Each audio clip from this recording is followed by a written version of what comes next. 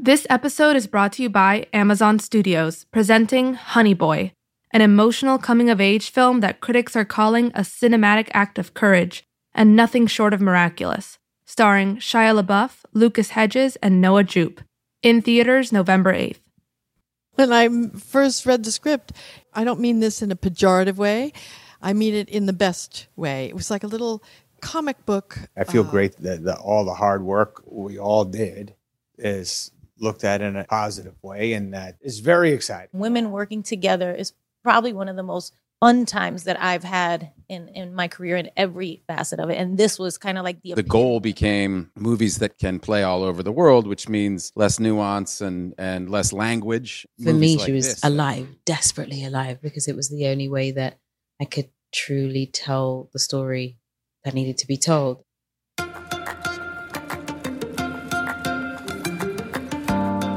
For LA Times Studios, I'm Mark Olson, and this is The Real, where culture and entertainment meet. Those were the voices of Meryl Streep, Adam Sandler, Jennifer Lopez, and Matt Damon. The last voice you heard was Cynthia Erivo talking about finding the voice of Harriet Tubman from her film Harriet. And this was just some of the amazing talent that stopped by our studio at the Toronto International Film Festival. And this is a special bonus episode of The Real, where we'll discuss some of the highlights of this year's festival. And so I'm joined by some of my colleagues here in Toronto, Jen Yamato, Amy Kaufman, Justin Chang, and Glenn Whipp. So let's get into it here, everybody. We're going to get down to the ugly truth of film festivals here and how Toronto in particular relates to awards season. Glenn, do you feel like the Oscar race has been impacted at all by the last few days worth of movies? Sometimes that happens in Toronto with a film like, say, 12 Years a Slave, which premiered here and left here the Oscar frontrunner and went on to win Best Picture. This is a year where I'd still say the frontrunner is Once Upon a Time in Hollywood, Quentin Tarantino's... What? No, literally, I'm actually shocked. What? It's a really good movie that people like. You think that's the front runner? As opposed to... What's your... wishful thinking, which is Parasite, which everybody should watch. Right, and I love Parasite. I'm really hopeful that Korea finally gets a foreign language film nominated for foreign language feature, and I'm especially optimistic that this could be a movie that goes on to earn a Best Picture nomination as well. It's one of my favorite movies of the year. Parasite has been this constant, I feel. And, this movie, Bong Joon-ho's movie, won the Palme d'Or at Cannes a few months ago, very deservedly so. And this movie, the most gratifying thing about Toronto, I think, has just been hearing people discover this movie. And I haven't heard a single indifferent or, frankly, less than positive reaction to it. And so everyone is talking now about whether this movie can not only earn Korea its long overdue first international feature, but if it can also push into other categories as well, like Best Picture and Best Director, which it absolutely deserves to do, in my opinion. So Parasite won the Palme. The Golden Lion at the Venice Film Festival, which overlaps with Toronto, went to Joker. So you have this really interesting thing where these movies, whether it's an international film or a comic book adaptation, are vying for awards in a big way. And it's interesting, these two movies in particular, which both have a really interesting political subtext. It's actually the same subtext, which is Eat the Rich, which is one of the more interesting things going on at this festival. And that is a subtext that has come up in a number of movies here in Toronto and some movies that have already come out this year. But I want to be sure that we start talking about some of the movies that have actually premiered here at the festival. I think one great place to start with that is the movie A Beautiful Day in the Neighborhood, directed by Marielle Heller. And before we get into that, we've got just a little bit of the trailer for that we can listen to. Mr. Rogers, I'm here to interview you. It is so nice to meet you. You okay? I'm profiling Mr. Rogers. Boyd, please don't ruin my childhood. This piece will be for an issue about heroes. Do you consider yourself a hero? As you can tell, that's the story of Fred Rogers, Mr. Rogers, played by Tom Hanks, having this encounter with a cynical, disbelieving journalist, played by Matthew Rhys. And Amy, I believe you were at the premiere of A Beautiful Day in the Neighborhood. How did that movie play here in Toronto?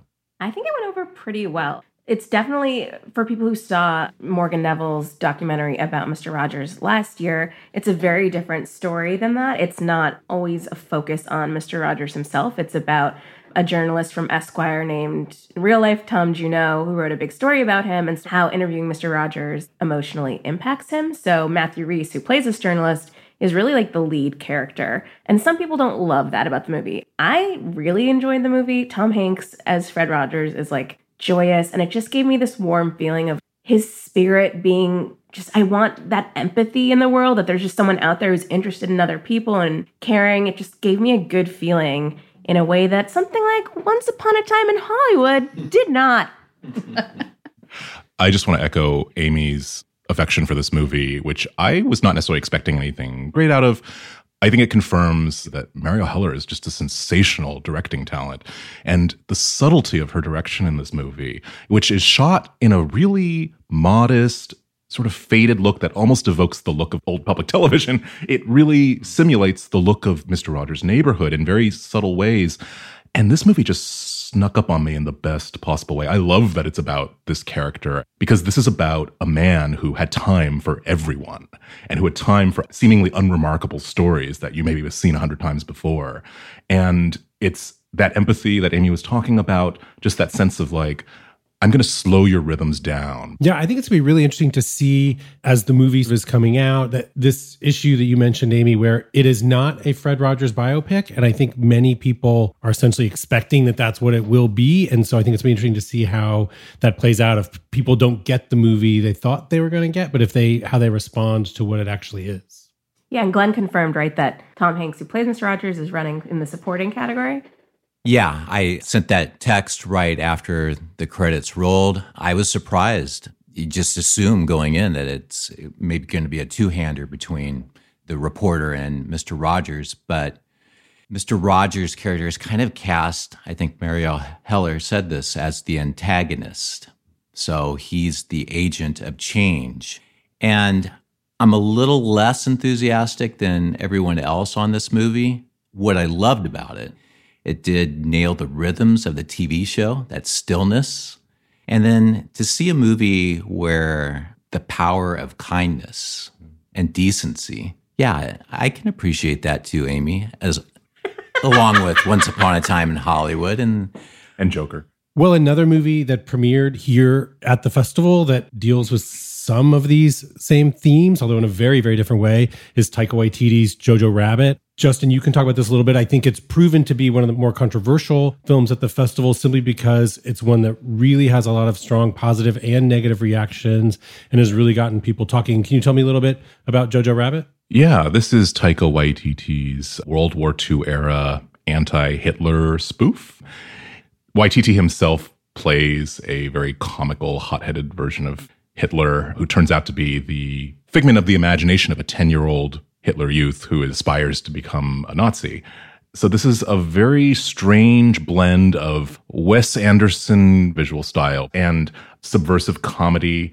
But what I really think this movie is, and the reason I reject it, because I really dislike this movie, is that I think at heart it's actually a very manipulative and sentimental Holocaust drama. And it doesn't even have the courage to actually be that. It has to sort of gussy that up with this overlay of subversion, which it really isn't. It's not audacious. It's not particularly dark. There is one shot in this movie that is one of the most visually reprehensible things I've seen all year. I just recoiled, and I just kind of knew in that moment I truly. Wait, can you give us a little hint as to what could be so horrifying? It's hard to say because it is sort of a climactic moment. But I just think it shows to me that the movie is really cowardly. It's supposed to be a child's eye view of the Holocaust, but I think it becomes very coy as a result. And Taika Waititi is clearly a very talented filmmaker. It's a vision, no question. I did not like that vision. To me, it's very interesting that the tagline that they're using for Jojo Rabbit is an anti-hate satire, as opposed to, say, an anti-Nazi or anti-Hitler satire, and that they want the movie to exist in the realm of the abstract as much as possible. Glenn, how do you think this is going to play to the Academy crowd? I've talked to people who love this movie. Dead silence in the room. I don't, and I think that number is going to be in the minority. The movie was just eviscerated by critics, and it has such bad reviews that films like that can't quite recover. if you're looking at casualties from the Toronto Film Festival, and there are casualties from film festivals in terms of awards, in terms of commercial prospects sometimes too. Goldfinch and I think Jojo Rabbit. Waititi has like this hardcore base of fans, very vocal, but I don't know if those people are Academy members. I don't think too many are in the Academy. But I have talked to a couple of Academy members who it's like one of their favorite movies. They really did get swept up in the story and they connected with the subversive elements. But I think it's just a big swing by him and a big miss. And we have a little bit of the trailer from Jojo Rabbit that we can listen to now to give people a sense of what we're talking about. Heil Hitler. I wish more of our young boys had your blind fanaticism. Did you know Jews can read each other's minds? But how would you know if you saw one? They could look just like us. Hi. And now a movie I think that there's maybe more enthusiasm for the room here is Rian Johnson's Knives Out, which was a big Saturday premiere here at the festival. Justin, I know this movie you were very enthusiastic about. Why don't you kind of describe the movie a little bit? I think this movie is just fabulous. It is a send-up of the classical detective story, the drawing room mystery with the closed circle of suspects and a murder and a very wealthy victim who everyone had reason to either despise or to kill, and he's played wonderfully by Christopher Plummer. But what I love about this movie, and what I think really bears out Rian Johnson's talent just as a writer, first and foremost, and it's a wonderful example of this intricately constructed mystery, something we don't see that often and something that Hollywood used to churn out by the dozens. And more than that, this is another movie that is about Eat the Rich, because it is Ana de Armas plays the protagonist, who is the Plummer character's beloved nurse, who becomes one of a few sleuths in the movie who has to figure out what's going on. And this takes on a fascinating political dimension that is so satisfying. The less said about this movie, the better going in if you haven't seen it, but I think it's wonderful and has a terrific cast featuring Jamie Lee Curtis. This movie was made less than a year from you seeing it. So when you talk about the politics and about the class disparity, it's happening right now. Michael right Shannon, again, Tony Collette, Don Johnson.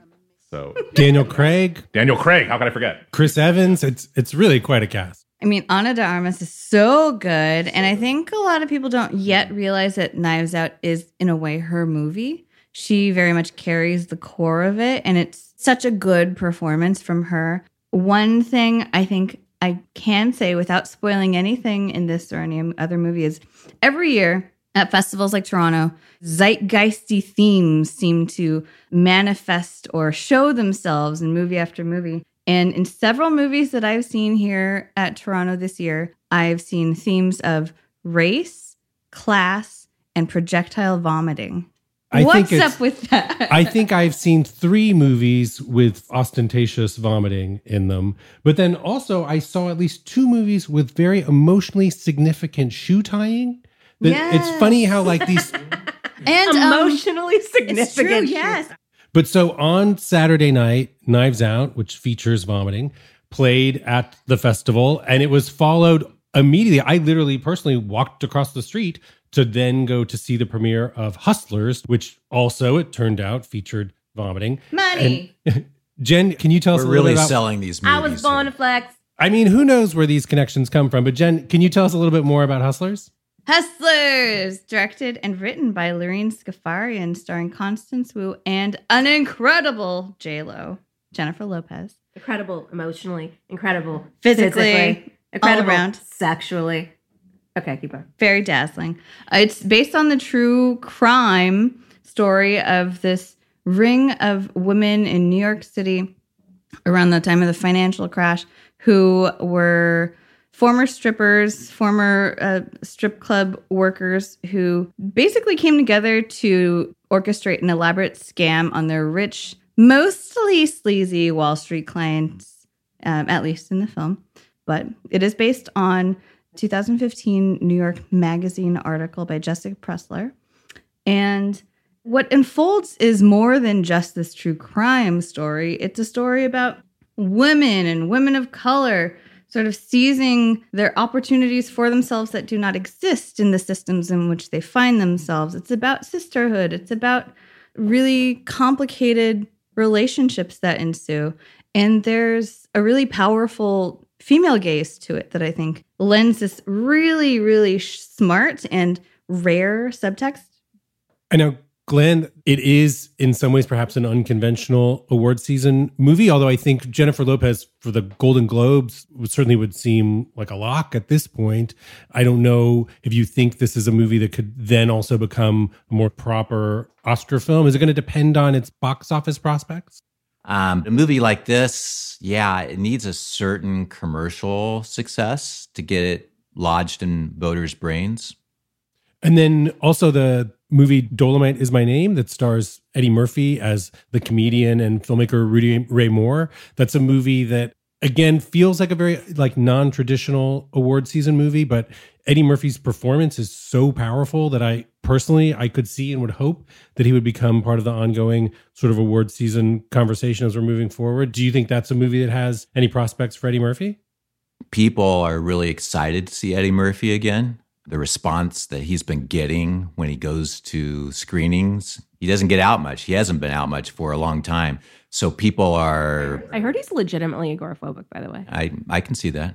People are stoked to see him out and about, and they like the movie well enough. It's kind of a fun movie. It's not a great movie. It's a solid, maybe for the subject matter, it's kind of conventional. But I think in terms of Eddie and award season, there aren't that many comedies. Golden Globes has to fill that category with something. I think Oscar nomination would be a long shot, but I know Netflix is hopeful for it. This episode is brought to you by Amazon Studios, presenting The Report, a riveting film that critics are raving is thrilling with razor-sharp dialogue and a perfect cast. Starring Adam Driver, Annette Bening, and Jon Hamm. In theaters November 15th. And now I want to be sure that we talk about some of the movies that may not have had their world premiere here, but that recently premiered either at the Telluride Film Festival or the Venice Film Festival. And I think the conversations both sort of continued and maybe in some ways coalesced from here in Toronto. And I think a great place to start with that, it's a movie you've already mentioned, Justin, Joker, which won the Golden Lion Award, the top prize at the Venice Film Festival. That in and of itself is a surprise for filmmaker Todd Phillips making an adaptation of the comic book Joker story. You saw the movie in Venice. You wrote about it from there, Justin. What's your impression of how the kind of movie has played here in Toronto? Do you think it's continued the same momentum that it had coming out of Venice? I think so, but I do think that there has been this answer. I hate to use the word backlash, but this response to maybe the initial more glowing Venice response. Although even in Venice, it had detractors and it had a lot of people who loved it. I am sort of in the middle. I do admire this movie more than perhaps I even want to. This is a movie that features a tremendous performance by Joaquin Phoenix, who gives a lot of tremendous performances, it must be said. It's unsettling and feels dangerous, and there's going to be a lot of discussion. Much of it has happened already, and much of it is already pretty insufferable, I think, about just what this means, how this is going to play. Is this movie an incitement to violence, as some people are accusing it of being? Is it? I truly don't know. I admire this movie, and yet I'm very torn over it as well. That was a huge topic of discussion at the party after the premiere last night. Many journalists and Warner Brothers executives and sort of publicists were all discussing, is it irresponsible to release this movie? Many people felt vehemently that it would inspire mass shootings because it's a nuanced story, but will that nuance maybe be lost on people who are inclined to see Joaquin's character as a people's hero? It's definitely a risky play. Another movie that one of the few movies to actually play the sort of the trifecta of, Telluride, Venice, and Toronto is Noah Baumbach's Marriage Story, which is an examination of a divorce, a couple played by Adam Driver and Scarlett Johansson. Jen, did you see Marriage Story here in Toronto? Oh, yes, I did. And now a lot of the response to that movie has been very positive, but it does have some pushback against that. What were your feelings about Marriage Story? Oh, I think it's got a lot of really relatable moments in it for anyone who's been through a breakup, and especially if you've been through a bad breakup, which is basically what this movie is. It really goes into the legal process of untangling yourself from your partner, and the two characters in this movie, Adam Driver plays a theater director and Scarlett Johansson plays an actress. They are married. They have a kid together. They are arguably bi-coastal New York and LA, and all of that comes out in an increasingly difficult process that I think a lot of people will connect with. I found that it is skewed slightly more towards the Adam Driver perspective, and that will be interesting for me to see how people filter that, how people read the film based on the perspective that they are connecting the most with. Amy, did you see Marriage Story? Did you have thoughts on the perspectives that we're presented with in the film? Yeah, it's my favorite movie that I've seen here so far. I just think it's so well acted, and it's subtle in a way that so many films here are not, or it's just about kind of a smaller thing, a relationship. It doesn't have maybe a huge grand commentary on social politics, but it just as like a performance piece, it was so moving to watch. And it's definitely one that will stick with you after you leave. It's like heavy though. I mean, don't go in expecting a good time. And if you're a child of divorce, like doubly prepare yourself. Laura Dern is in this, and I think people don't yet realize that she's great. She's doubling down on that Renata from Big Little Lies moment. Well, when I saw the film here, I was at the first public screening here in Toronto. There were actually 2 applause breaks during the movie, which I think we can all attest is rare. And one of them was Laura Dern has kind of a big monologue in the 2/3 of the way through the movie where she discusses how the society has always been set up essentially to devalue the contributions of women. And there was a huge round of applause at the end of that speech. The other round of applause was at one point in the movie, and I don't think this is too much of a spoiler. Adam Driver sings a song by Stephen Sondheim. He literally performs the entire song, and the place burst out into applause and was very excited by that moment. Justin, I know we had a conversation about this. I am very much a Noah Baumbach fan. His movies have for a long time really spoke to me, and I know you maybe are a little less so, but you are in fact pretty high on Marriage Story. I am, and I'm a fan of his. I think his movies are endlessly fascinating, and with this one, maybe because it has an even more personal basis than usual, just feels as if he... What do you mean, Justin? Because the movie is, as no one has been hiding this fact, it's based on the disintegration of his marriage to the actress Jennifer Jason Leigh. And I don't want to fall into the trap of saying that, only living through this experience yourself could possibly produce something that feels so honest and mature, but I do think in this case that the movie speaks for itself. I do agree that it's weighted more toward the Adam Driver character because this is Baumbach's perspective, and it's an honest demonstration of that. And part of the movie is his realization that he truly does not know, in very fundamental ways, this woman that he was married to for so long. And Glenn, this is a movie, it's being released by Netflix in December. It's been well regarded or said quite a bit that it's a movie that they're very much getting behind with their sort of awards campaign and the machine that they've really been building. And it looks like it's one that could be both Best Actor, Best Actress, Screenplay, Director, potentially supporting actress. How do you feel about that? What do you see as the prospects of Marriage Story? And frankly, is it too harsh of a movie? Like, is that going to be an issue for it at all with the Academy or awards bodies? Well, at least what's going on in Marriage Story feels honest. And unlike Joker, which I think it deals a lot with issues of class and malaise in society, but does so in a very superficial way. Marriage Story, I've been married 22 years, and I watched this movie and was deeply moved by it in the sense that I recognized myself. Everybody will bring themselves to this movie and their own relationships, but you don't have to have gone through horrible divorce to really appreciate what's going on in the film. You can see yourself, I did, in the Driver character, see your own blind spots and go, wow, that's something I kind of understood my wife's perspective from many conflicts and arguments that any married couple will go through over the course of time, and just really appreciate what the movie's doing. And I think it's so universal that I can see it just steamrolling through awards season. So why couldn't Marriage Story, do you think it has a shot against Once Upon a Time? Of course it does. I didn't say that Once Upon a Time was the de facto Oscar winner. I just said it's still...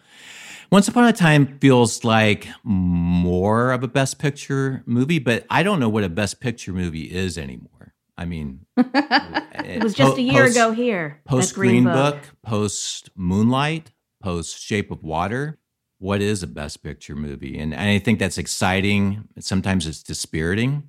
But I think in terms of, there's a real clear path for Marriage Story with the writing, directing, the 3 actors, and the picture, even the score is fantastic.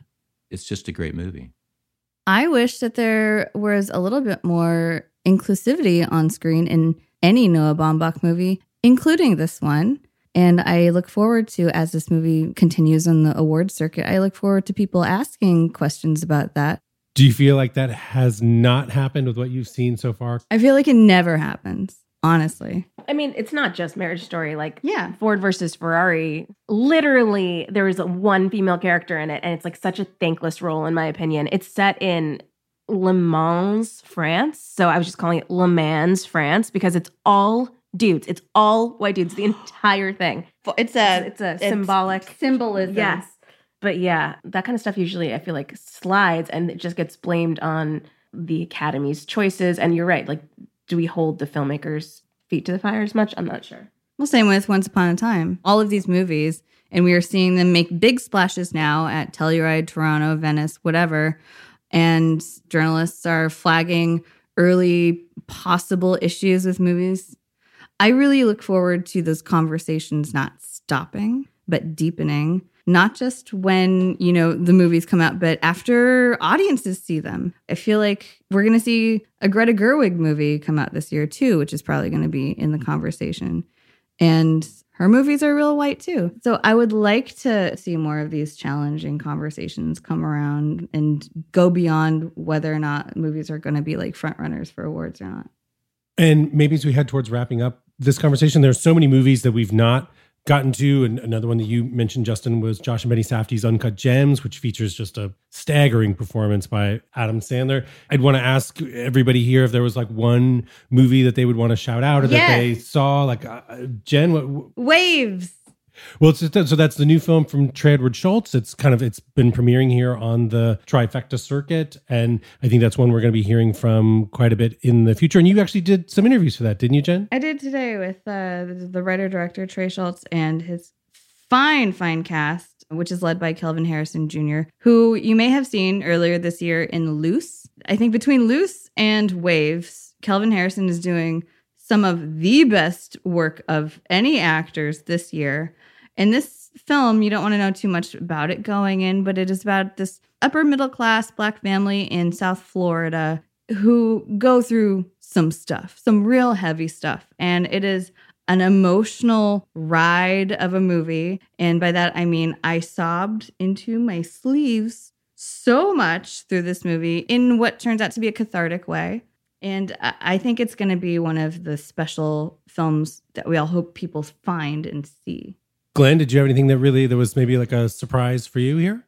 I just got it out of Uncut Gems, and my brain's still scrambled from that 2-hour experience of just madness of the 4 days of this Adam Sandler Julia character trying to keep all the balls going in the air with all the debts and things that he owes and schemes that he has going on.